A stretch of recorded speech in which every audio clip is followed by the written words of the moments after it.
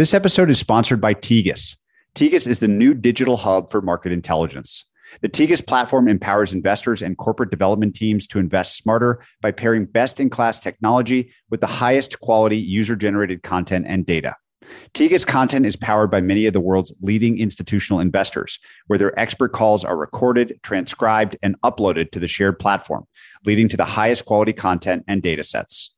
Tegas also recently acquired BAMSEC, which will allow users to seamlessly toggle between financial data, management commentary, and expert interviews as they get up to speed on a company. Any customer who signs up for Tegas before May 31st will receive a free BAMSEC license as part of their subscription. Find out why a majority of top firms are using Tegas on a daily basis. Head to tegas.com/Patrick for your free trial. Stay tuned after the episode to hear my interview with Tegas and BAMSEC customer Steve White from SW Investments. We cover how Steve incorporates both Tegas and BAMSEC across his investment process. If your startup doesn't have the right compliance certifications, you can't close major customers. It's that simple. Vanta is trusted by over 1,500 SaaS companies to automate the time-consuming and expensive process of preparing for a SOC 2 or ISO 27001 audit. With Vanta's continuous monitoring solution, you avoid hosting auditors on site and taking hundreds of screenshots to prove you're compliant. Here's how it works. Integrate with your cloud provider and tools, check off items on your customized to-do list, and let Vanta continuously monitor your security so you can focus on growing your business. Listeners can redeem a $1,000 off coupon at vanta.com/Patrick. That's vanta.com/Patrick. Hello and welcome, everyone. I'm Patrick O'Shaughnessy, and this is Invest Like the Best. This show is an open-ended exploration of markets, ideas, stories, and strategies that will help you better invest both your time and your money. Invest Like the Best is part of the Colossus family of podcasts, and you can access all our podcasts, including edited transcripts, show notes, and other resources to keep learning at joincolossus.com. Patrick O'Shaughnessy is the CEO of O'Shaughnessy Asset Management. All opinions expressed by Patrick and podcast guests are solely their own opinions and do not reflect the opinion of O'Shaughnessy Asset Management.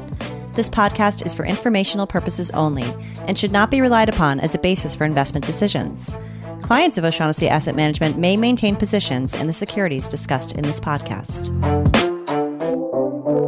My guest today is David Rubenstein, co-founder of the Carlyle Group, one of the largest private equity firms in the world. David has worked in the White House, built a $300 billion investment institution, become a prominent philanthropist, published books, and even hosts his own TV show. It was a thrill to sit down with him and cover the whole spectrum of his experience as a father, investor, historian, and titan of American business. Please enjoy this great conversation with David Rubenstein. David, as you review all the things you've done with your life, one of the underlying themes that's very consistent is I would classify you as an American patriot of sorts, that so much of your interest and work and writing and interviews has been in and around the American system itself. And we sit here today at a very interesting time for that system, given that we're all talking and thinking about the war in Ukraine with Russia, the Chinese system, which is very distinct from our own. And I would love to just hear your perspective on the world today, which seems to be much more maybe chaotic and volatile are the right words than if you compared it to the last 40 years, given your unique set of experiences, but also the clear interest that you have in the American experiment and the American system overall. Well, thank you very much for inviting me. I'm honored to be on your show. Russia, Ukraine is something that's top of mind for me because as the global economy is beginning to recover or was beginning to recover from COVID, we now find ourselves in a free fall a bit in terms of the global economy. We're seeing a dramatic decline in obviously the Russian economy and obviously the Ukrainian economy, but it's spilling over in the European economy and to some extent in the US economy. And so until that issue is resolved, I don't think we're going to really know how the global economy is going to perform over the next year or so. My own view is that Putin made a miscalculation. Obviously, he thought this would be a walk in the park, and it turned out not to be. And as a result, he now is scrambling, in my view, to negotiate the best possible position for himself from which to negotiate an exit or an off-ramp. In other words, he's not going to conquer Ukraine, almost certainly. And he certainly can't hold Ukraine, even if he could conquer it. So he now realizes this is not what he once thought, and his economy is collapsing. Whether it will collapse before Ukraine is beaten to a pulp, not clear. He's clearly using higher level weapons than he was before.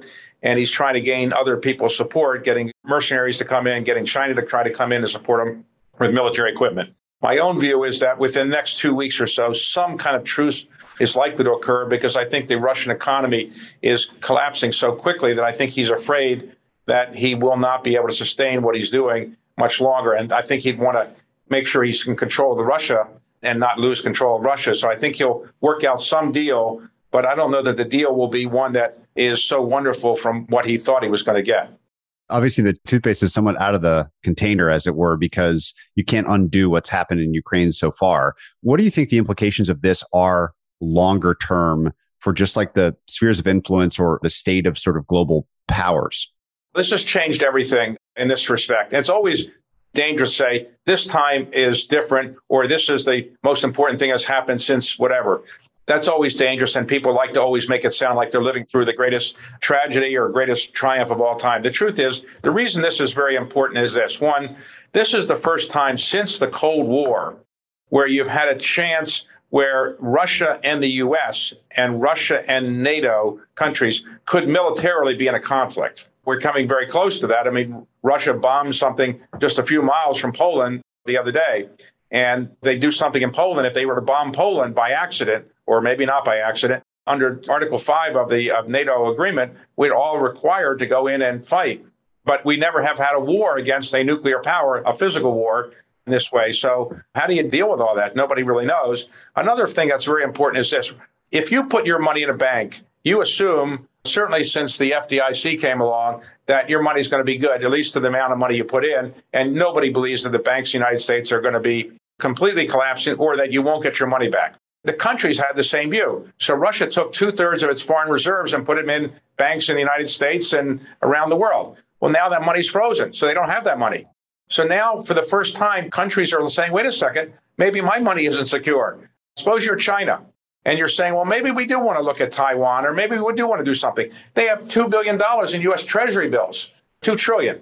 $2 trillion.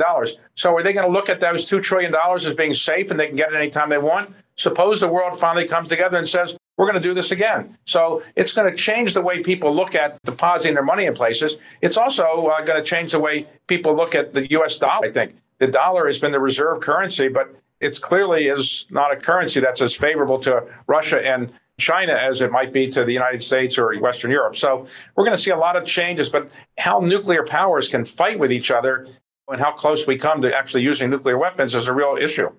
What are you most concerned about or thinking about most as it pertains to the U.S. specifically, their role in all of this, the system settings that we have, the rule of law, the natural resources, et cetera, in terms of how we're positioned in this kind of new, radically different world?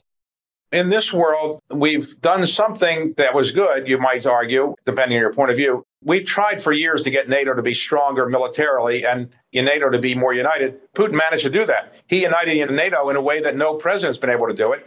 He's gotten the Germans to increase their defense spending in ways that nobody else has been able to do it. So in that sense, there's been a positive, which is to say, assuming they keep with it, you've got NATO and the United States more closely aligned before. And we've now shown that the world can move quickly to isolate somebody in a way we've never seen before. No country as big as Russia has ever been so isolated from the world economically and financially as we've now seen. So in that case, we've learned a lot. In terms of the impact on the U.S. economy, though, whatever the outcome is, and let's assume there's some outcome negotiated the next couple of weeks or so, clearly the U.S. will be involved in some kind of help to rebuild Ukraine, would be my guess, along with other people.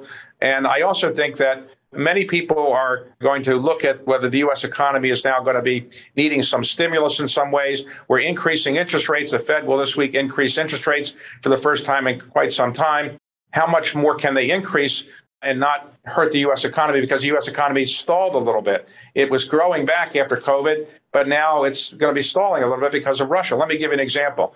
Right now, it's very difficult to do certain things, even though politically, the world is united. You can't have overflights over Russia. So if you're an American airline and you want to fly from Europe to China, you can't do that right now. If you want to ship certain things from some parts of the world, you're going to have a hard time going across certain borders. It'll have some impact on our economy for sure. And we've now also learned how interrelated the global economy really is in the last couple of years through COVID and this. And now, increasingly, I think the U.S. economy is going to try to be more insular and not be so dependent on supply chains all over the world and be so dependent on things that we can't control.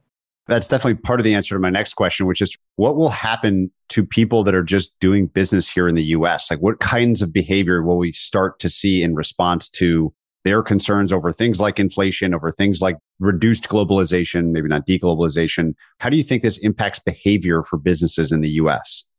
Inflation is coming back for the first time. And since I was in the White House, we had inflation in the mid-teens in those days. I think it's probably going to peak this year.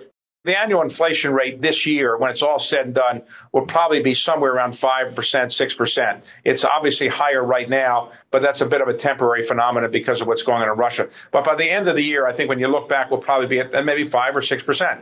And so people who haven't had to ever worry about inflation are now beginning to do so. People will change their conduct. They may buy things in advance in greater quantities because they're afraid prices will go up.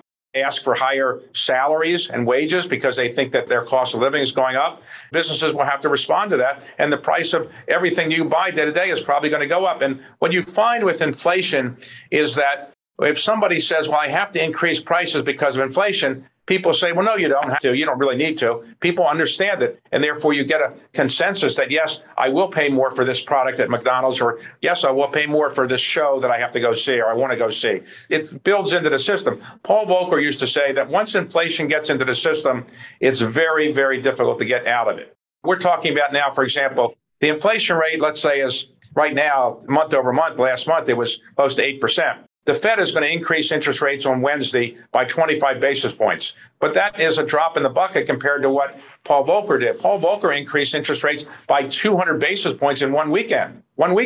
And, obviously had some deleterious effects on the global economy and on our own economy. I don't suggest that we should do something like that. And I think the Fed is doing the right thing. But you should recognize that as we do begin to increase interest rates, it will slow down the economy. And when you have inflation and high interest rates, that's not a good combination.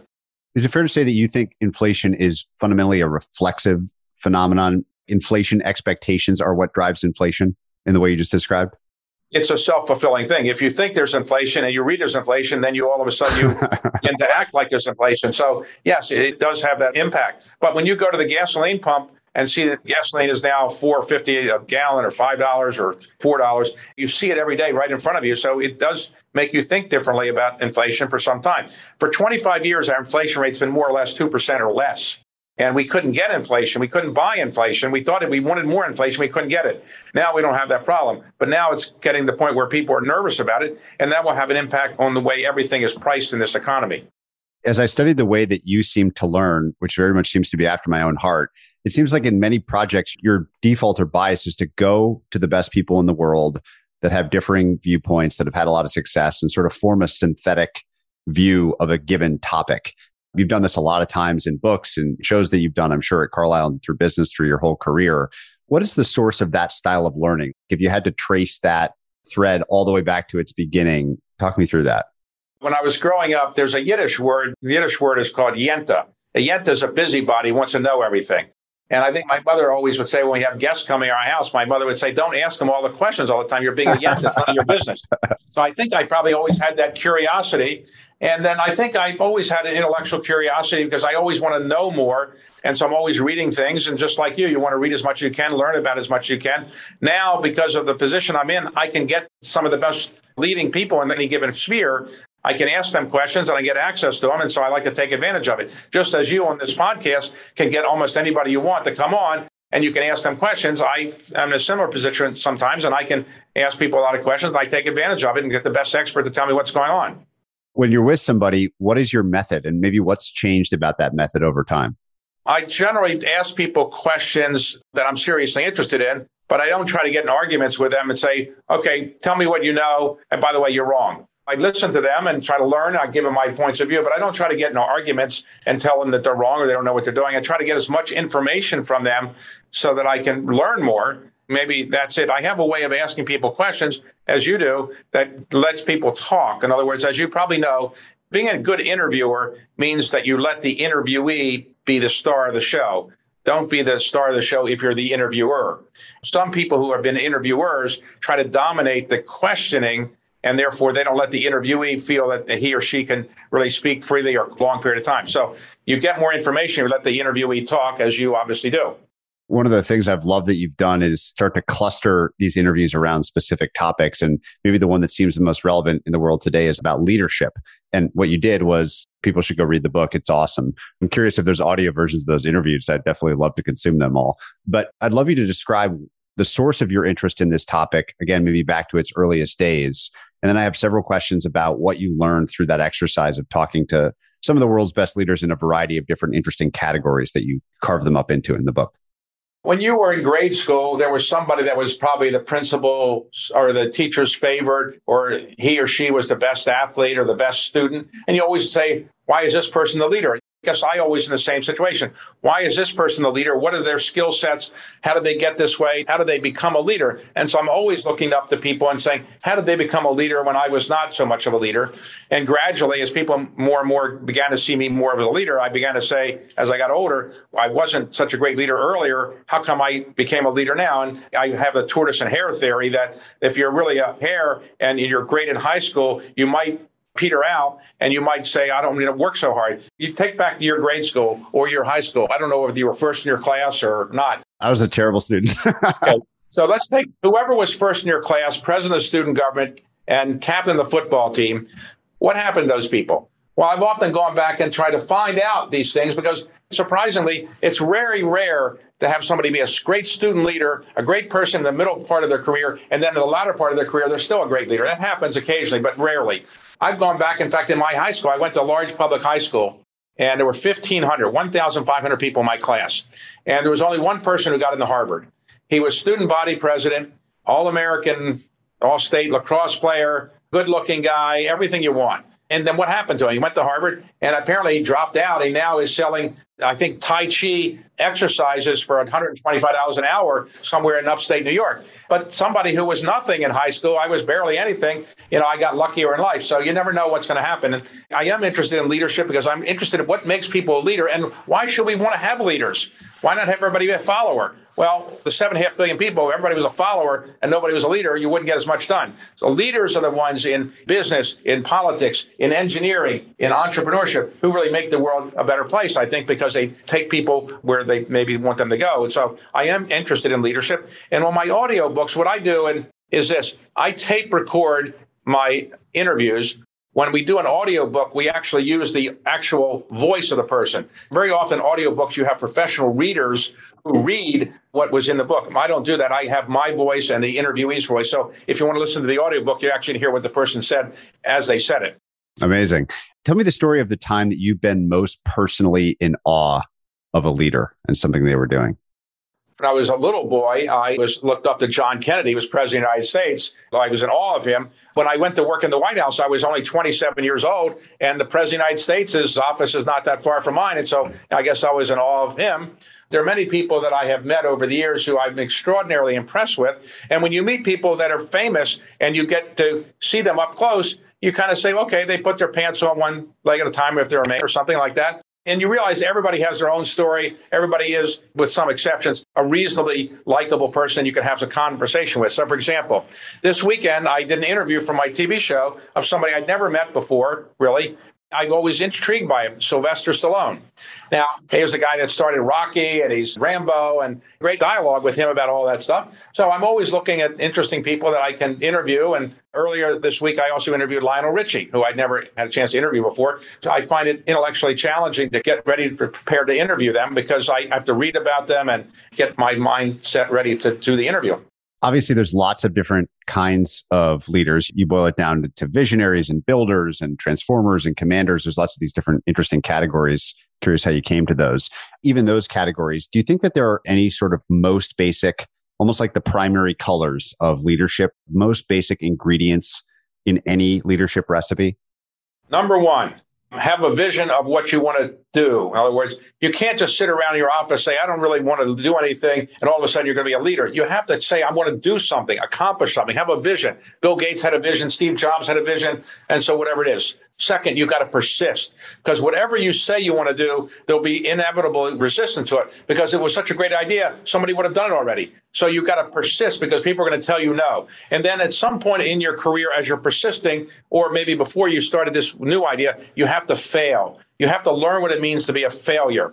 I've met a few people in life who were so charming and so good looking and so wonderful that they never failed at anything. And then when they got later in life and they found a challenge, they didn't know how to deal with it. You have to learn how to fail. Failing earlier is better than failing later. You also have to know how to communicate with people. How do you actually persuade anybody to follow you? You have to be able to be an oral communicator. You don't have to be Martin Luther King, but you have to be able to speak in a very effective way so you can get people to follow you. Or you have to be able to write in an effective way. You don't have to be Thomas Jefferson, but you have to write in a way that people will read what you say and then they'll follow you. Or you lead by example. Those are important things. You've got to get followers, and you know how to communicate with them. You have to share the credit. Obviously, there's some leaders that tell everybody how great they are, but they're not the leaders you want to admire. The ones that share the credit. Turns out a lot of business stars, superstars, had partners when they started these companies. They didn't really do it by themselves.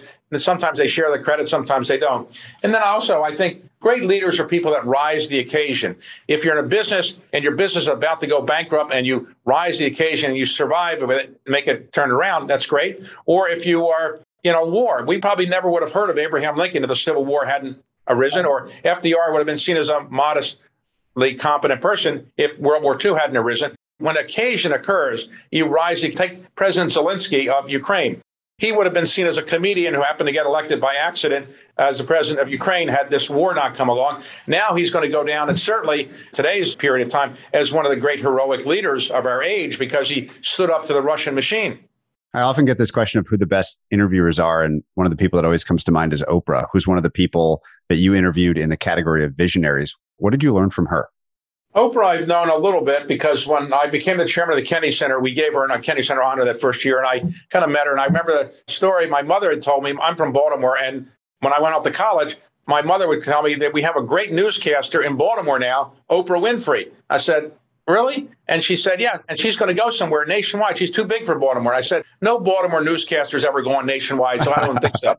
Later, I told Oprah that story when she became, got the Kennedy Center honors. Oprah said to me when I interviewed her, look, I'm not a great interviewer, she said about herself, but I'm a good listener, really good listener. And she's right. To be a good interviewer, you have to listen to what the person says and then play off of it. When the FBI comes by and does a background interview of me for somebody else, maybe you've had this, somebody wants a background check. The FBI will typically have a checklist of 12 questions. You could say in response to question number 3, the person's actually an axe murderer, and I know where they bury the bodies. They'll just go into question number 4. They don't listen to what you say. They just go on the next thing. They get their checklist done. So you have to listen and then play off of what the person's saying, and that makes the interview more effective. Is that your method too? Have you borrowed that in your style? My style is this. Here's what I do. It's not a secret. Everybody has their own style. You have yours, I have mine. What I do is I do as much research as I can. And then I put it in my brain and I sit down and I type up what I would like to have as the questions. Introductory things to kind of have grand, overspanning, arching questions. Then go through the trajectory of the person's life and then have some overall larger questions. And then I send the question to the person. I do that. They're asking me sometimes, but I like to do it because I want to make sure they realize I'm not trying to embarrass them. I'm not 60 Minutes in the old days and trying to embarrass people. I'm just trying to have a nice, light, reasonably intelligent conversation. When I have the conversation, I don't use those notes. I kind of memorize them because I wrote them, so I know about 80, 90% of it. And then I start through the interviews, and then I listen to the people. And then as they depart from what I think they're going to say, or they say something I think they're going to say, but I think there might be a humorous moment, I try to intersperse humor. And one of my techniques you may have observed is I'd like to use humor a bit because I think humor relaxes people. It makes the audiences feel better. So I'm not a Mike Wallace 60 Minutes kind of person. I never try to embarrass anybody. I never try to do anything other than make them feel good. And the people that I interview generally feel good about it. And so that's my style. Now, you can criticize me by saying you shouldn't give the questions in advance. A serious journalist wouldn't do that. I'm not a serious journalist. You should say you should ask tougher questions and be meaner to these people. Okay, people can do that. That's just not my style. I do what I'm comfortable with, and people seem to like it. And what was your leadership style when you were running Carlyle for all those years? Given that you've studied leaders so much, where do you slot in? Well, I tried to focus on what I knew best. I mean, the way I built Carlyle, I didn't really have investment skills as a background. I didn't go to business school. I was a lawyer.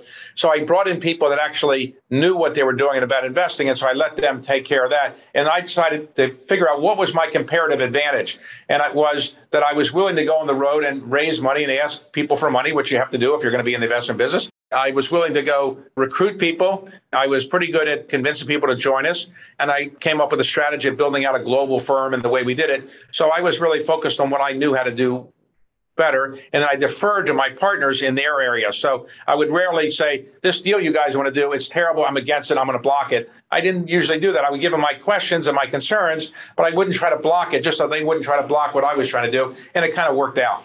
I've always been fascinated in the stories of the big investment institutions and how they're built. If you imagine a book, a definitive, incredibly accurate book written about Carlyle's whole history up through the present, to what do you think that author would attribute Carlyle's success most? What were the key variables that drove what's obviously been a phenomenal outcome for the business overall? We were based in Washington, D.C. And by being based in Washington, we were out of the gunfire of people in New York who would have said, you don't have investment banking background, you're not qualified.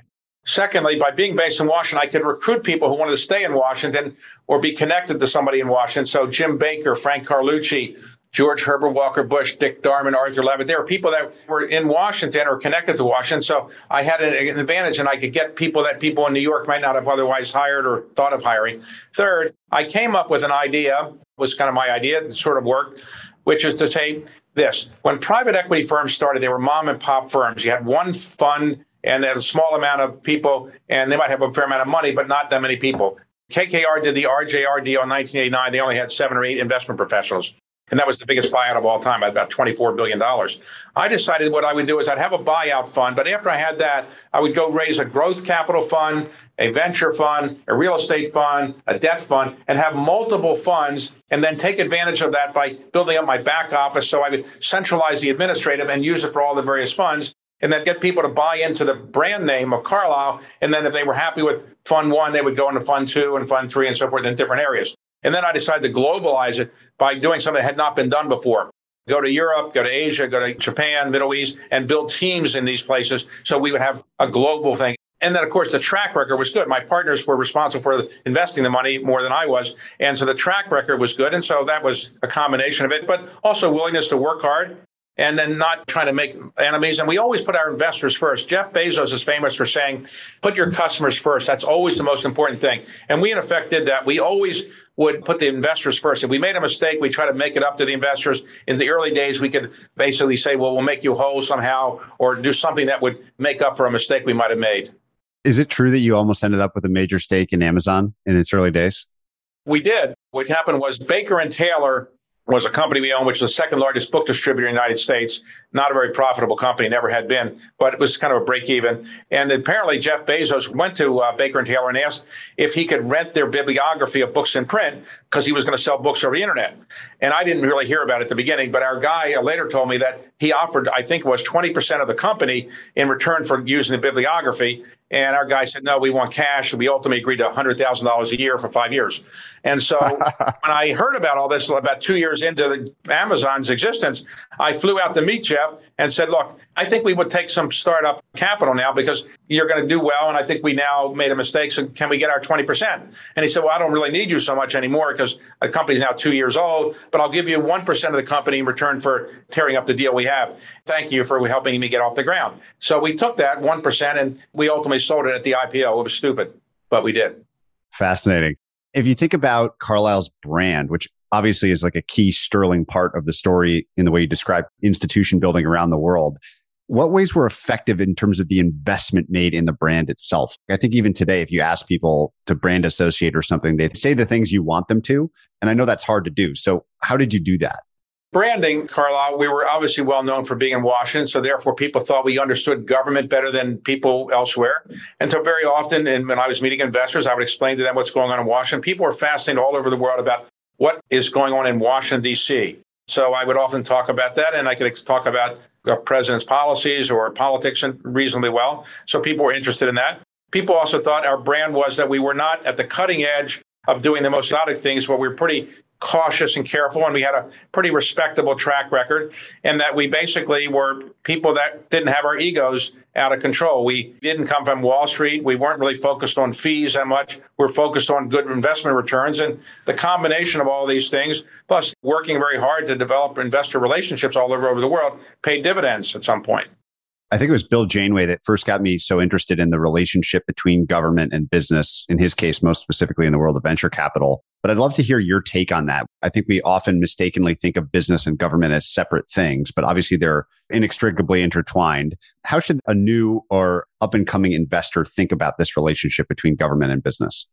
Look, the truth is many of the great fortunes are made because people observe that government has developed a policy, had a policy or has a new policy that will encourage one industry versus another industry. And so people take advantage of it. Don't think of almost any company. They're probably going to take advantage of something the government has done to make it possible for them to do what they've done. The government has incentives in one type or another, or it does certain things that are politically popular and you might want to take advantage of it. So government has a gigantic impact on what you do in the business world. And I think it was a mistake for some of the technology companies to ignore Washington early on. Now they are spending a lot of time here because they realize government can really affect their business and maybe for the better. Take Amazon as an example. Amazon's biggest profits really are not from selling books over the internet or anything over the internet. It's from AWS. That's where the biggest margins are. People recognize they were a leader in this when the CIA gave them a contract years ago. People said, wait a second, the CIA is giving a contract for cloud work to Amazon? What is Amazon doing in this business? And people didn't realize it. And then people began to dig into it and realize it's good enough for the CIA. It's good enough for me. And so the Amazon business at AWS grew to be the biggest in the world. How have you seen businesses best interact with government? Is it through lobbying and traditional means like that? And maybe it's just idiosyncratic to every company and its needs. But are there common traits of businesses that understand and interact with government best? Well, it depends on different businesses, but I think it's very effective. The lobbyists have some impact for sure because they know the members and all that. But nothing beats having employees or workers come into Washington and talk to members of Congress because these are the workers in their districts or their states, or having at a more senior level, having a CEO come in and meet with the President of the United States and having the CEO really know what he or she is talking about.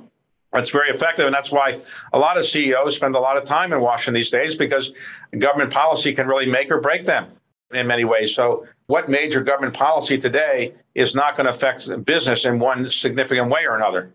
I noticed that in the book on leadership, under the category of builders, there were actually some investment leaders, Robert Smith, Ken Griffin, maybe even more than that. Phil Knight was in that category. Obviously, it's a traditional builder. What did you learn in that leadership in the style of builders that you think is most portable for other people out there? Sometimes people might be an innovative genius and they come up with a brilliant idea and they may not be a great administrator or good operator, but the idea itself ultimately takes on and they had other people help them. Sometimes you get people that might not have thought of something for the first time, but they really built it in a way that's better than anybody else did. Let me give you an example on the ones you just mentioned. I just interviewed Ken Griffin recently. And as you know, he's built two successful companies. One is a hedge fund, but another one is his market maker, Citadel Securities. And there are other market makers out there, but they built a company that is just incredibly in the market making business. And he just sold a piece of it, $21 or $22 billion valuation to Sequoia and Paradigm. He's a builder. He built something. He wasn't the first person to invent the idea of being a market maker, but he kind of built something in that area that was quite impressive and is quite impressive.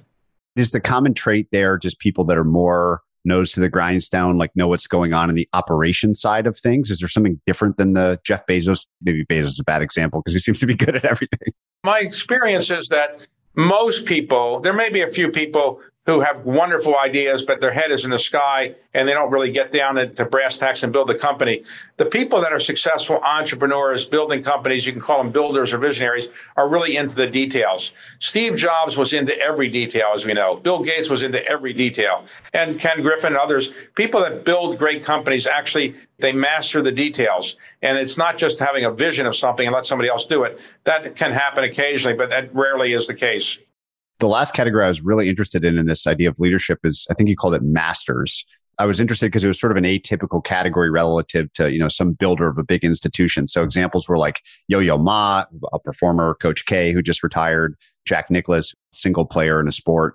What was your interest in this category of what you called masters, and what did you learn from them? Masters are people who are They didn't invent golf or they didn't invent basketball, but they perfected it in a way that almost nobody else did. How did they become a leader? How did you perfect the skill of being a basketball coach or being a great golfer? There's no one skill that anybody can say is the way to do it, but practice makes a big difference. And then learning how to communicate with other people very often, like Coach K. You have to communicate with young teenagers if you're going to be a great coach in the college world. In Yo-Yo Ma, it's just practice. I mean, he's very talented for sure, but practice. So to become a great master at something, you have to just give up other parts of your life and really practice it and perfect that skill over and over and over again. If you go back to your job as the leader and builder of Carlyle specifically, I've got a few areas of interest just because, again, I'm so interested in money management institution building. The first is around talent. Obviously, it's a very people-heavy business. Those with the best talent, investing talent, client talent, et cetera, tend to win. What did you learn about being able to fairly compensate and retain the highest caliber people, given that often they have options to go start their own firm or whatever? One of the advantages we had in the beginning at Carlyle was we were based in Washington. There weren't a lot of other firms like ours that could steal people away if people wanted to stay in Washington. We obviously built that other office and then now have more people, probably professional investors in New York than we have in Washington. I would say that everybody wants to feel that they're part of a healthy culture. Everybody wants to enjoy where they work. If you build a culture where people think that you care very much about them, you compensate them fairly, but you tell them that maybe you can make money elsewhere even more than you're making with me, but you feel like you're part of something, you enjoy going to work, you enjoy your colleagues, that can make a big difference. So in building our firm, we really wanted to make sure that there was a culture of friendliness, culture where people felt that working together was helpful. And in the end, if they worked together, they would make a really good compensation out of it and be fairly rewarded. And in terms of given your focus on opening these offices, building the relationships with investors, raising money, et cetera, what defines great there? So there's lots of people that try to do that function. What do you think is special about how you did it in terms of building relationships with LP investors?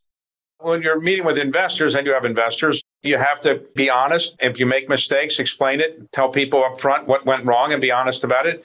If you do a good job, don't brag about it so much and tell people how wonderful you are. People will read the material and they'll figure out you've done well if you've actually done well. But also making people feel like they're part of a club. They're part of an organization where you really care about them, not just their money. I think that's very helpful. I think making investors feel that they're more than just a number and more than just a client, and building an organization around the world. When you're recruiting people, you want to make them also feel like they're part of something different and something that's, is going to be enjoyable to be part of, and that they're not going to be embarrassed by being involved with it. I think people would be amazed just doing some Googling at the prolific nature with which you've attacked, I'll call it the media part of your life. Books, another book, I think maybe your fourth or fifth coming out in the fall called How to Invest, How to Lead. We talked about, we'll talk about the American stuff later on. You've done an incredible amount of media. What have you learned there? Like, what has surprised you about your foray into media in terms of what works? What do you wish had worked better? I'm just curious to hear your lessons, given you have been prolific in the last 10, 15 years.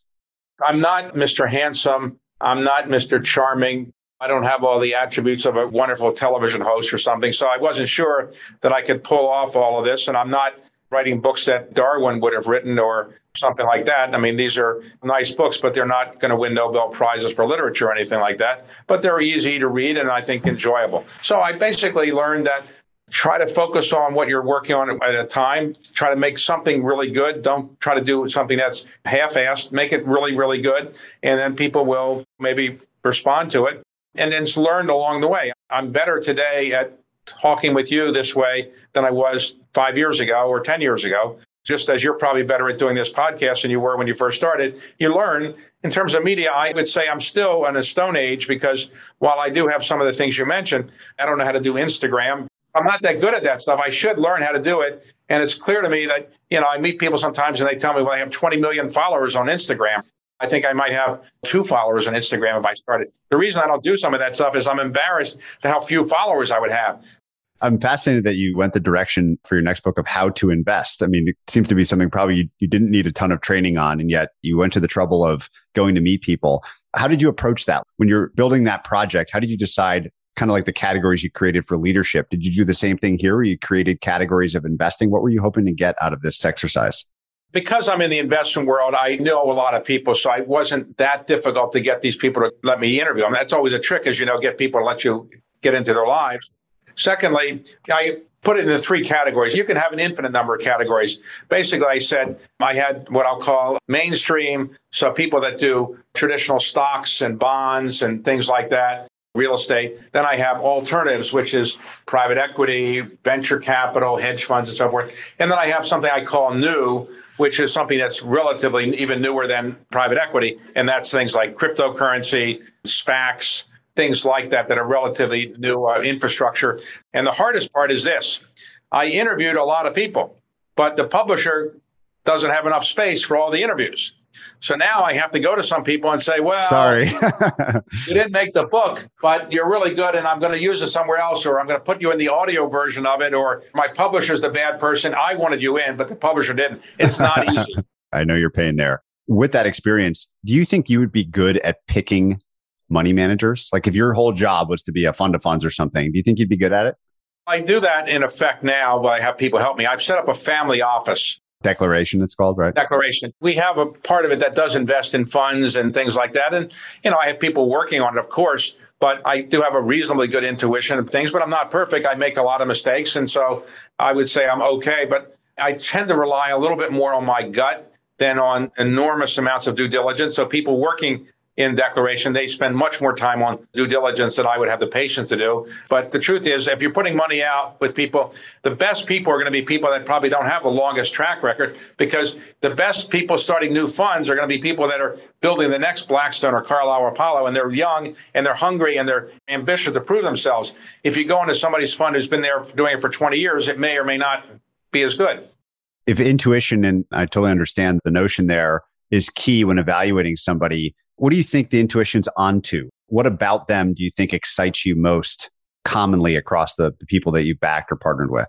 Looking for people that are reasonably intelligent. Geniuses are tough to back because sometimes they get a little crazy, but reasonably intelligent, hardworking, have a vision of what they want to do. This is their life. They're putting up whatever they have in money in terms of alongside you. They are available to answer questions. They can explain what they're doing. If somebody can't explain what they're doing to me, I get nervous. If you really can't explain it, I wonder whether they really understand it or whether it's going to be something I'm going to understand when they make a mistake, what they really did wrong. Those are some of the things. I also like people that have reasonable educational backgrounds. So I recognize not everybody goes to the famous schools. And I like people that are, I think, focused on the business. At the time, later in life, they can focus on philanthropy. They can focus on all kinds of other personal things. But I'm looking for somebody that's really focused and in their 20s or 30s on building this business. You get all those qualities together and generally get a good idea. What goes wrong with geniuses? Why that hesitation? That's interesting. Geniuses are very, very hard to manage, for one thing. I've hired a few people that some people might say are geniuses, but they usually didn't work out. That's not always the case, but geniuses are coddled for a bit by people telling their whole life how brilliant they are. And when people tell you how brilliant you are, you believe so much in your ideas that you are maybe not going to listen to other people. You're going to be tone deaf about certain things. Now, some people you would say are Steve Jobs was a genius, you could argue, or you could argue Bill Gates wasn't. They worked out. But for every Steve Jobs and Bill Gates, there are plenty of people you don't hear of who just were brilliant, but they didn't get anywhere. The other key theme through all your work is this interest in American history. You did the same thing you did with leaders and you're doing with investing with historians in a book called The American Story that's really, really interesting.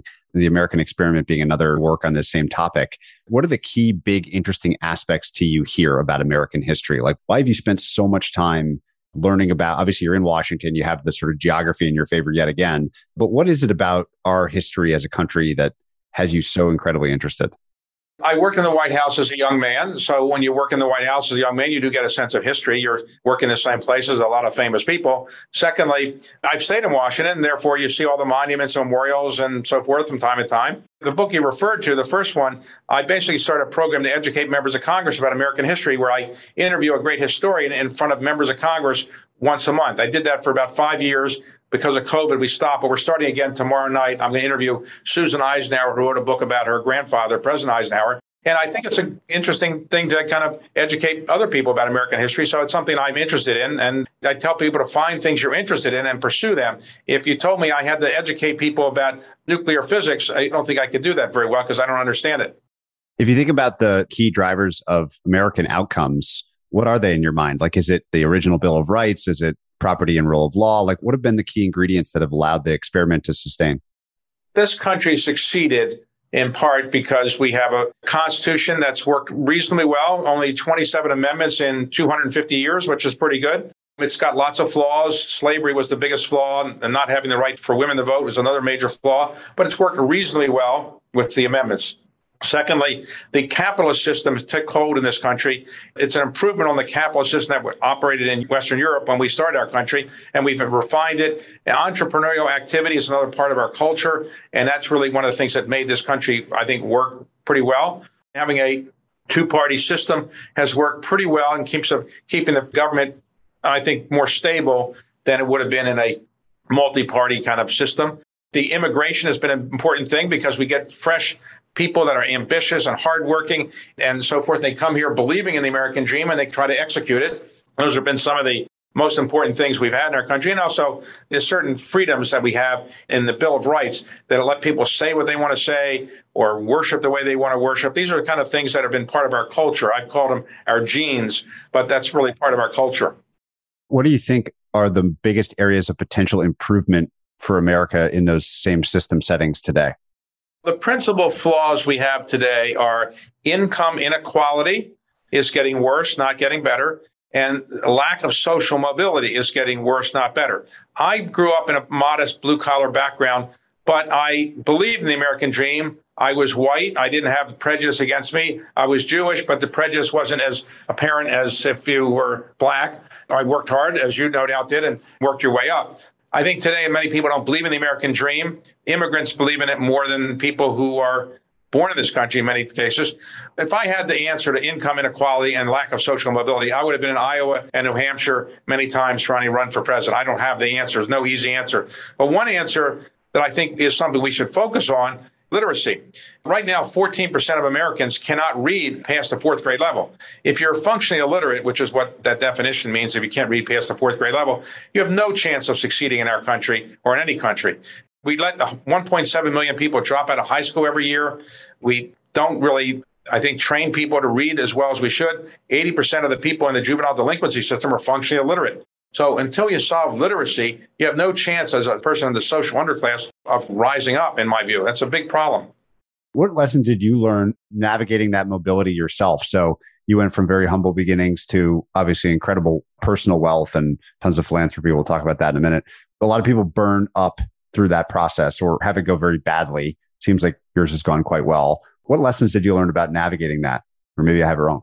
I try to maintain some humility, trying to recognize that I wasn't gifted in many areas, so I had to work harder than other people, trying to learn from people that could be mentors or could educate me, trying to make as many contacts as I could, who you never know who might call you up with some good idea someday or help you with a job. Many of the jobs I got because I had some random contact I didn't think would lead to anything, but it ultimately did. Ultimately, I think for anybody listening to this who wants to kind of rise up, I think trying to read as much as you can, learning how to perfect your oral skills, learning how to write reasonably well is very important, learning how to network with people, retaining some humility, sharing the credit. These are the things that I thought I did along the way, and I got lucky too.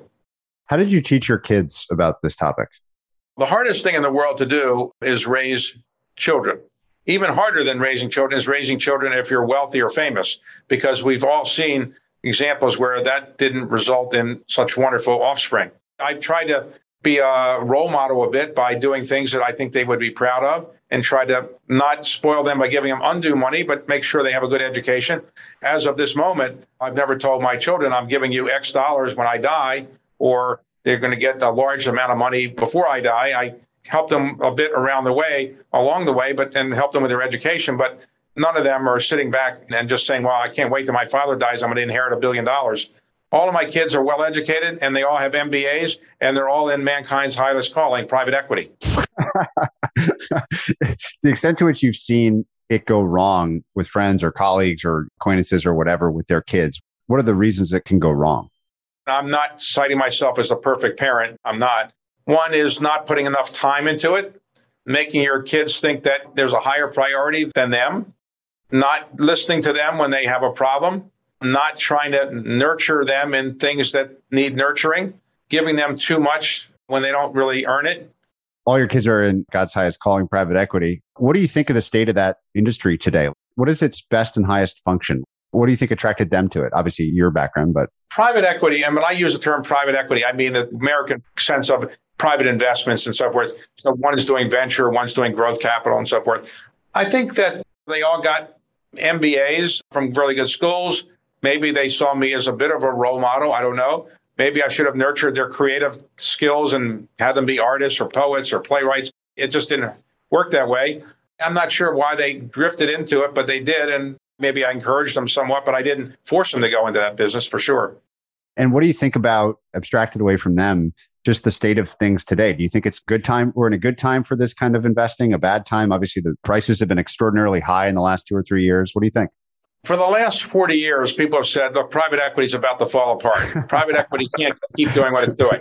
And for the last 40 years, and every year in the last 40 years, private equity has outperformed everything else because in the end, economic incentives are staggering. 20% of the profits, if not 30% of the profits. And the ability to fix companies. If you make a mistake, sometimes you're in a private setting, you have the opportunity to fix it before the public realizes the mistake that you might have made.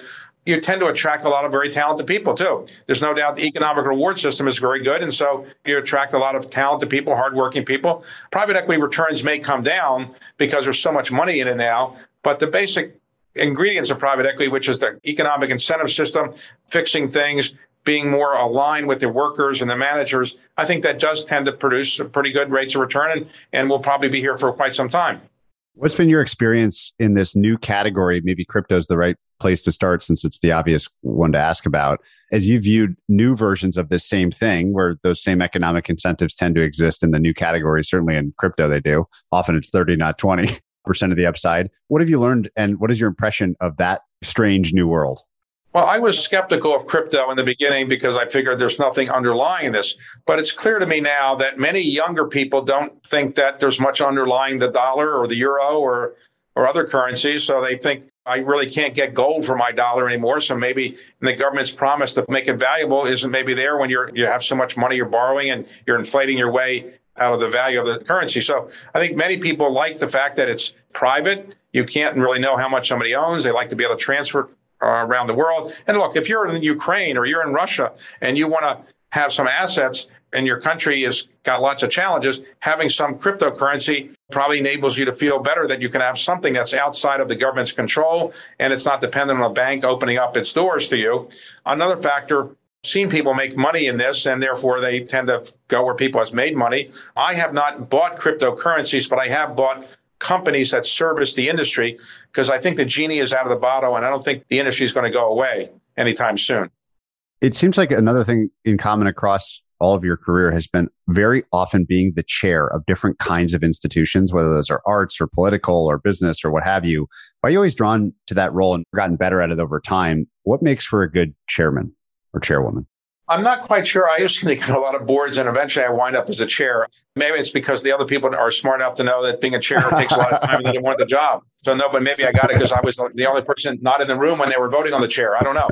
When I get involved in a nonprofit, I try to make a difference. So if I say, look, I'm going to be the chairman of the Kennedy Center, there I said, I want to build a new building there. I'm going to make a difference, try to make something happen. So I don't want to be a chair just to preside. I want to do something that makes the organization better for my having been the chair. And obviously, sometimes that takes leadership. Sometimes it takes money. I do enjoy it. And I actually enjoy running meetings. And I think I have a good sense of humor, so I can make the meetings go less painful than nonprofit board meetings might otherwise be. How do you run a good meeting? This seems like a skill under discussed and very worthy skill. Call on people to ask their views. Try to make sure you have people going to present who have some interesting things to say, but listen to what people have to say and then try to have some good things to talk about each time and also end on time.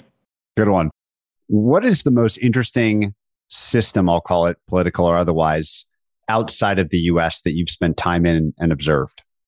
Singapore is an incredible country. It's very small, maybe 5 million natives and maybe 2 million expats or something like that. Works extremely well. It's very honest, no corruption that I'm aware of. And it's a really intellectual center. I think it's pretty good. I think Israel has a government that you could say is very Noah's Ark-like. It just has so many different parties in it. It doesn't kind of work as well as I think our system works.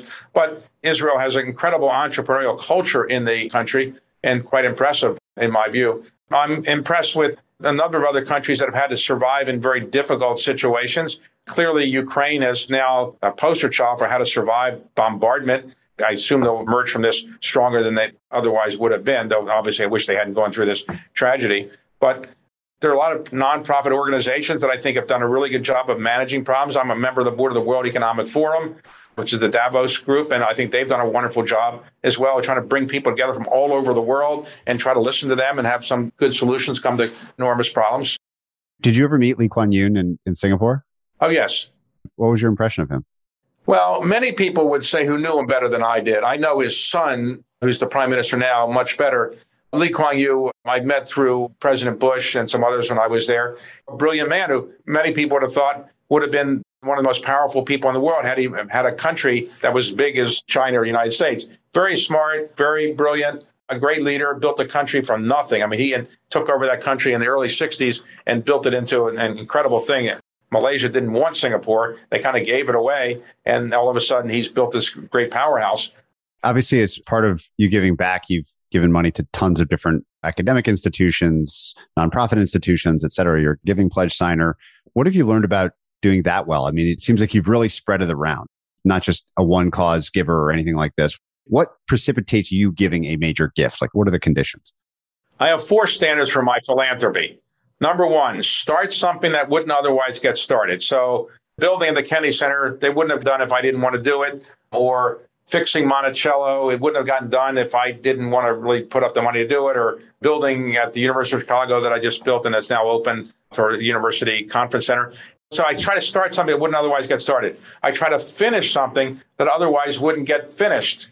Third, I try to find something I'm going to have an intellectual interest in so that I'm willing to be involved, not just by writing a check, but being involved on the board or in other ways. In other words, it's my view that philanthropy is derived from an ancient Greek word that means loving humanity. And it doesn't mean just rich people writing checks. And the thing that's the most valuable is your time. You can always make more money. You can't make more time.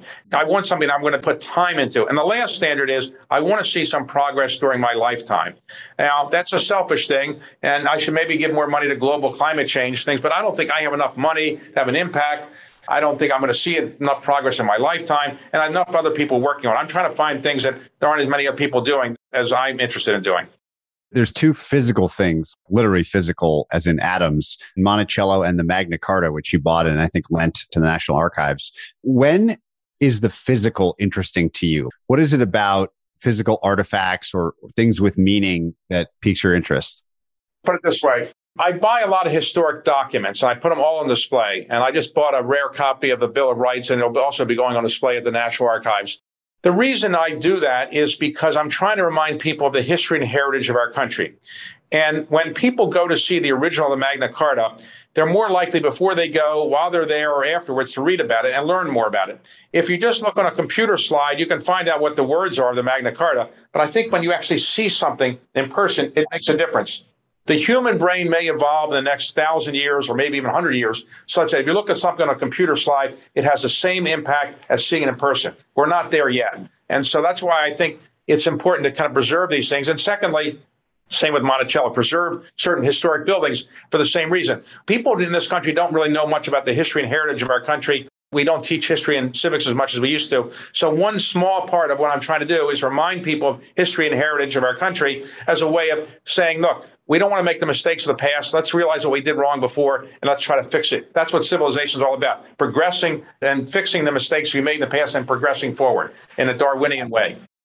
What is the legacy of the Magna Carta? Why is that an interesting document to you? Well, the Magna Carta was a document that was the inspiration for the Declaration of Independence. It had more impact in many ways in this country than it did in England. More or less the first document of its type, which basically guaranteed certain rights. Now, the rights were guaranteed to barons, not to average people. Certain people were excluded from the benefits of it for sure. And it has lots of flaws in it. It's a symbol of people being able to get certain basic rights, like the right to trial by jury, or a right to have a punishment proportionate to the crime, or the right to be represented when you're being taxed and so forth. It's a symbolic beginning to the idea that people really are more important than the rulers. Just this weekend, I read Teddy Roosevelt's speech, Citizenship in a Republic. It's where the man in the arena concept that he's famous for comes from. The longer speech is actually arguably even better. One of the things as I was reading it that I thought was, I cannot imagine a modern day American politician giving a speech like this. And that sort of bummed me out. I'm wondering if you agree with that. Maybe you could argue some of Obama's speeches were on that level or something. Why do you think that is? It just seems so much more connected and specific and intense and opinionated than we see today. The most effective speeches, like Teddy Roosevelt's, are speeches which do not promise to do anything. They are not speeches which list legislation.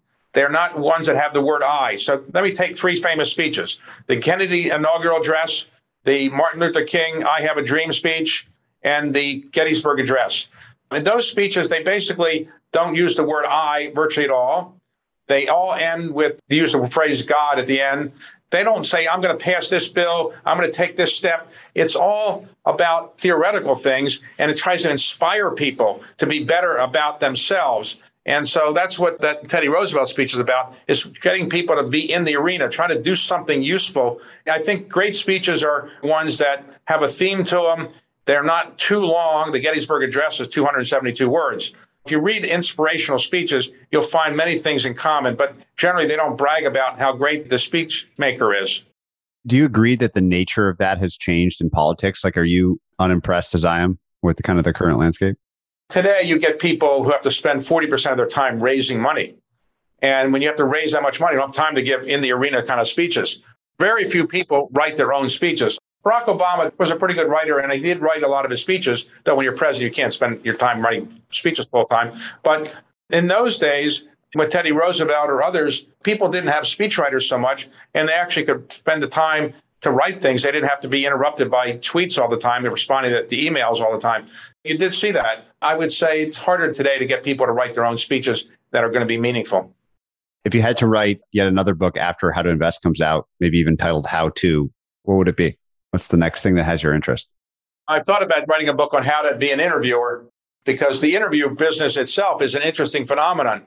We don't have interviews of Thomas Jefferson. There's no interviews of Abraham Lincoln, George Washington. Why is that? Because the interview format, as we now know it, came about as a kind of a form of entertainment, education in the 1950s on The Tonight Show, and then other spin-offs on daytime talk shows and so forth.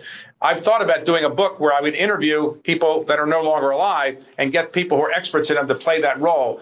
Asking William Shakespeare, tell us the truth. Who really wrote those plays? You couldn't have done it all by yourself. Or asking Henry VIII, why didn't you just get a prenup and not have to chop the heads off of your wives? Or ask Cleopatra, who's really a better lover, Mark Antony or Julius Caesar? But I've thought about doing that, but I don't know if I'll do that. Anyway, I think the interview format is a relatively novel concept in the grand span of history. If you had to do it in the same format as the investing or leadership book and interviewers that are active today, who pops to mind? Maybe not learn the most from in the sense of emulation, but just respected the most. I think Oprah's a good interviewer. Mike Wallace was a good interviewer too, different style. But Chris Wallace is a good interviewer. He's now passed away. But when Tim was on Meet the Press, I think he was a great interviewer. There are a number of other good interviewers. The trick in being a good interviewer on TV today is you've got to press somebody but not offend them. And it's sometimes hard to do because you're on tight time frames and so forth. My next book I'm thinking about is probably going to be something like Giving Back to America, what it means to give back to America, and give examples of people who have given back to America, and then talk to people who have had relatives who have given what Lincoln called the last full measure of devotion, obviously giving their life, or talk about people who've been wounded, have lost 2 limbs or 3 limbs in a war. It's an interesting phenomenon. When you were growing up, you might have heard this. I know when I was growing up, I heard it, that my country is the greatest country in the world, and I'm prepared to give my life for it. And now when you think about it, is anybody prepared to give their life for their neighborhood, for their little league team, for their state, for their school? People don't say that. But people often say, I'm prepared to give my life for my country. Why is that? It's an interesting phenomenon that so many people are willing to give their lives to protect the way that we have our life in this country. It's something I'm interested about. I put it in one of my most recent books. I interviewed somebody who was prepared to give his life in Vietnam and almost did. And he won the Congressional Medal of Honor for it. What do you think it is? What is the line between, maybe you'll choose like, I'm not going to give my life for Connecticut, but when it comes to the US, it changes somehow. What is it? I think there's a sense that your country is your way of life. you're protecting your children, and it's just a different phenomenon. But for example, if I said to you today, somebody said to me, look, you have a chance to go to Ukraine and fight for the U.S. Army if we're going to go there. And let's suppose the U.S. Army goes into Ukraine, and you're going to go there and you're going to fight for your country in Ukraine. Or we're going to give you citizenship to live for the rest of your life in Switzerland. What do you want to do? You can move your family to Switzerland, or you can give your life, and we know you're going to be shot and killed if you go to Russia and Ukraine. What would you really choose? Would you really choose to give your life to fight for Ukraine, or would you rather just go to Switzerland and live there? I don't know. I think it says something that I certainly don't jump immediately to giving my life. I think more about my responsibility maybe as a dad with two young kids than I do about going to fight. If somebody said to you today, look, your children need your body parts. We're going to take your body parts out, but you're going to die. Each one needs a kidney. You got two kidneys. So, well, obviously, everybody's prepared to give their life for their children. It's an interesting phenomenon that people are prepared to give their life for their children. And that nobody doubts that, I think, with very few exceptions. Yeah, it's an incredible, interesting line to play with. And I'm curious how it's evolved over time. I mean, obviously, the American experiment, as you titled the book, the experiment worked by kind of any measure. Like it seems to have worked out. So it was worth fighting for along the way. I think so. And when you reach a certain age, you're younger than me, but you reach a certain age, you say, okay, I've had a reasonably good life. I'm now prepared to give up my life to protect my children, my grandchildren, and so forth. I think almost most people would probably do that. You're young, so that's a Sophie's choice for you. For example, if we were attacked militarily today by the Soviet Union, would you go volunteer? And knowing that volunteering and getting the military, you would be almost certainly killed. I guess you would say for the purpose of this, yes. But, obviously probably think about it a little bit more. But my father's generation, they were prepared to go into World War II. They did, so-called greatest generation. And people didn't think twice about going in. In fact, they were embarrassed not to go in. What do you think, looking back, is the period of your career where you felt the most alive? When you get an award that is meaningful. But I think the thing that I've probably done most, when your mother calls you up and says she's proud of what you've done with your life. When I was making a lot of money, Carlisle, my mother never called me and said, Carlisle's making a lot of money, you're really rich, and so forth and so on. But when I started giving away a lot of money, she'd say, I'm really proud of what you're doing. And when she passed away a few years ago, I went through all of her possessions, and the stuff that she saved, all the articles about me, were the ones where I gave away money, not the things about how much money I'd made. What could be more fun than making your parents proud of you?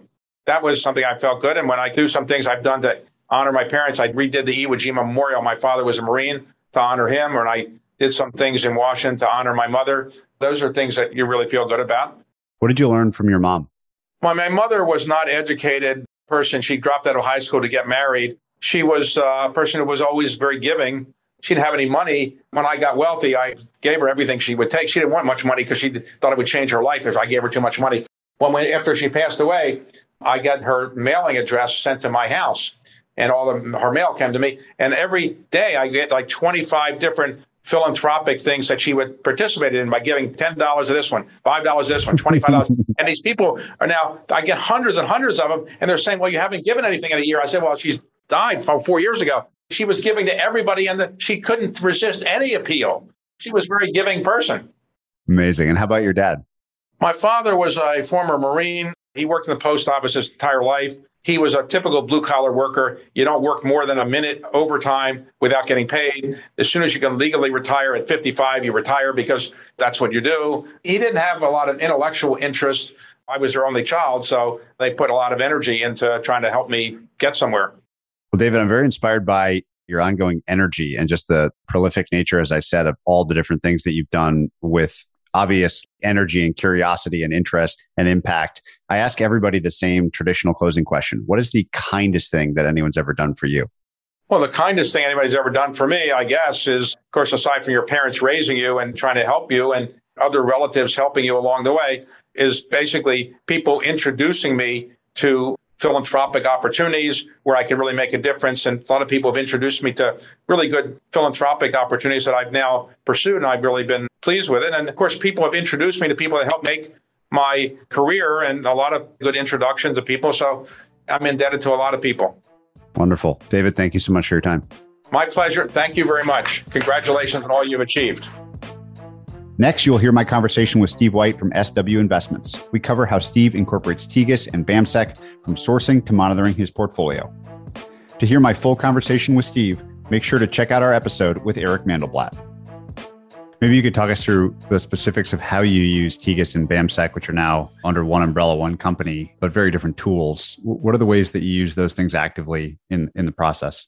I use these tools every day. So I first came across BAMSEC through, I think somebody mentioned it on Value Investors Club on a message board. And I went and checked it out, got a free trial. And I think within the first 5 or 10 minutes of using it, it was like the biggest no-brainer to me. I think it was something like $30 a month. And I was like, you got to be kidding me. This is the easiest $30 I'll ever spend. And I absolutely loved it. You know, everybody in our business has Edgar bookmarked and that browser window open. Basically, it's like the first browser window you go to in the morning. And Edgar's fine and all. We've all been there. We all used it for many years. But I just love anything that takes sort of a clunky or cumbersome or not perfect process and just makes it easy. And that's what I immediately discovered with BAMSEC, where they just have this great interface and this great organization around this publicly available information that we all see every single day.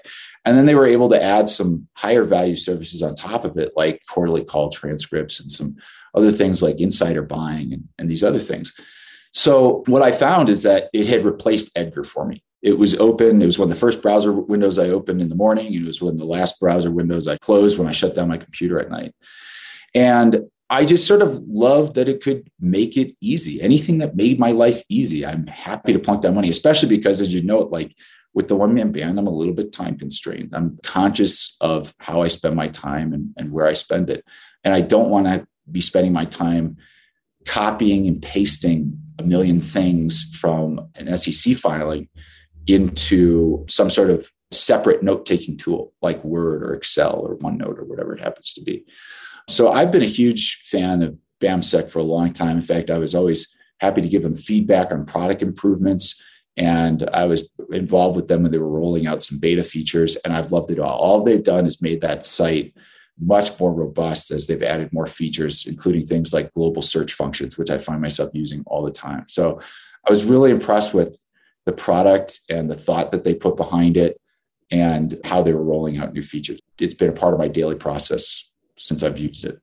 How about Tegus itself? I mean, obviously, I like the Edgar first tab open, last tab closed concept. It's sort of the primary material. And now this is a BAMSEC tool on top that lets you parse through it much faster and easier. Tegus itself is something much different, but adjacent, obviously really important. How does that get used in the process relative to BAMSEC, let's say? Yeah, it's funny. A friend of mine had told me about Tegus a few years ago, and he strongly recommended it. And I didn't quite understand the concept of what he was talking about until I went to the site and spoke to somebody who got a free trial. And I instantly understood what it was that they were doing. And I thought it was brilliant. And one of the reasons why I think I kind of quickly picked up on the value add was because the things that Tegus does, I used to do all myself. So I used to do, in the hunt for fundamental research in Scuttlebutt, I would be on LinkedIn searching for former employees of companies or searching for employees and competitors that might have something interesting to say. I'd be going to their company websites and I would look at things like white papers that they would publish, and you'd find the author or people that were quoted in it because you would assume, oh, gee, well, they probably might be a little bit more willing to share some insights as to this company. And so it was actually funny. I was living in Chicago. Tegus is a Chicago company. I had been reaching out to them just casually, and they invited me to come over to the office. And I was sitting down with some of the team and the founders, and I was sort of laughing at them. I was like, I know exactly what you guys are doing, only you guys are having 1,000 times more success with it than I ever had, because I found myself increasingly running into non-responses. Reaching out to somebody with a cold, direct message on LinkedIn had gotten worse and worse over the years. And so Tegus had really kind of cracked the code as acting as a credible middleman between the buy side and some of these experts. And so they took, almost like BAMSEC, they took a process that was very clunky and they made it almost seamless. In Tegus's case, they were taking a process that had become almost impossible for me, and they had made it very easy. So once I realized what they were doing, it just became a no-brainer for me, and it became ingrained in part of my daily process. I get their morning emails where they say what all the new transcripts are. I like doing that. I've actually started using Tegus as sometimes a screening tool, actually a starting point for the research process, because I get very interested, for example, in companies where if I see it's a new transcript and it might be the only transcript that's ever been done on a particular company, rather than the 50th transcript that you see come in and you go, well, I don't know if this is going to be that helpful. When I see a new one, I start thinking, oh, this is interesting. Maybe there's some hidden gem company that somebody else is doing some work on, and I get to piggyback on that a little bit. If you enjoyed this episode, check out joincolossus.com. There you'll find every episode of this podcast complete with transcripts, show notes, and resources to keep learning. You can also sign up for our newsletter, Colossus Weekly, where we condense episodes to the big ideas, quotations, and more, as well as share the best content we find on the internet every week.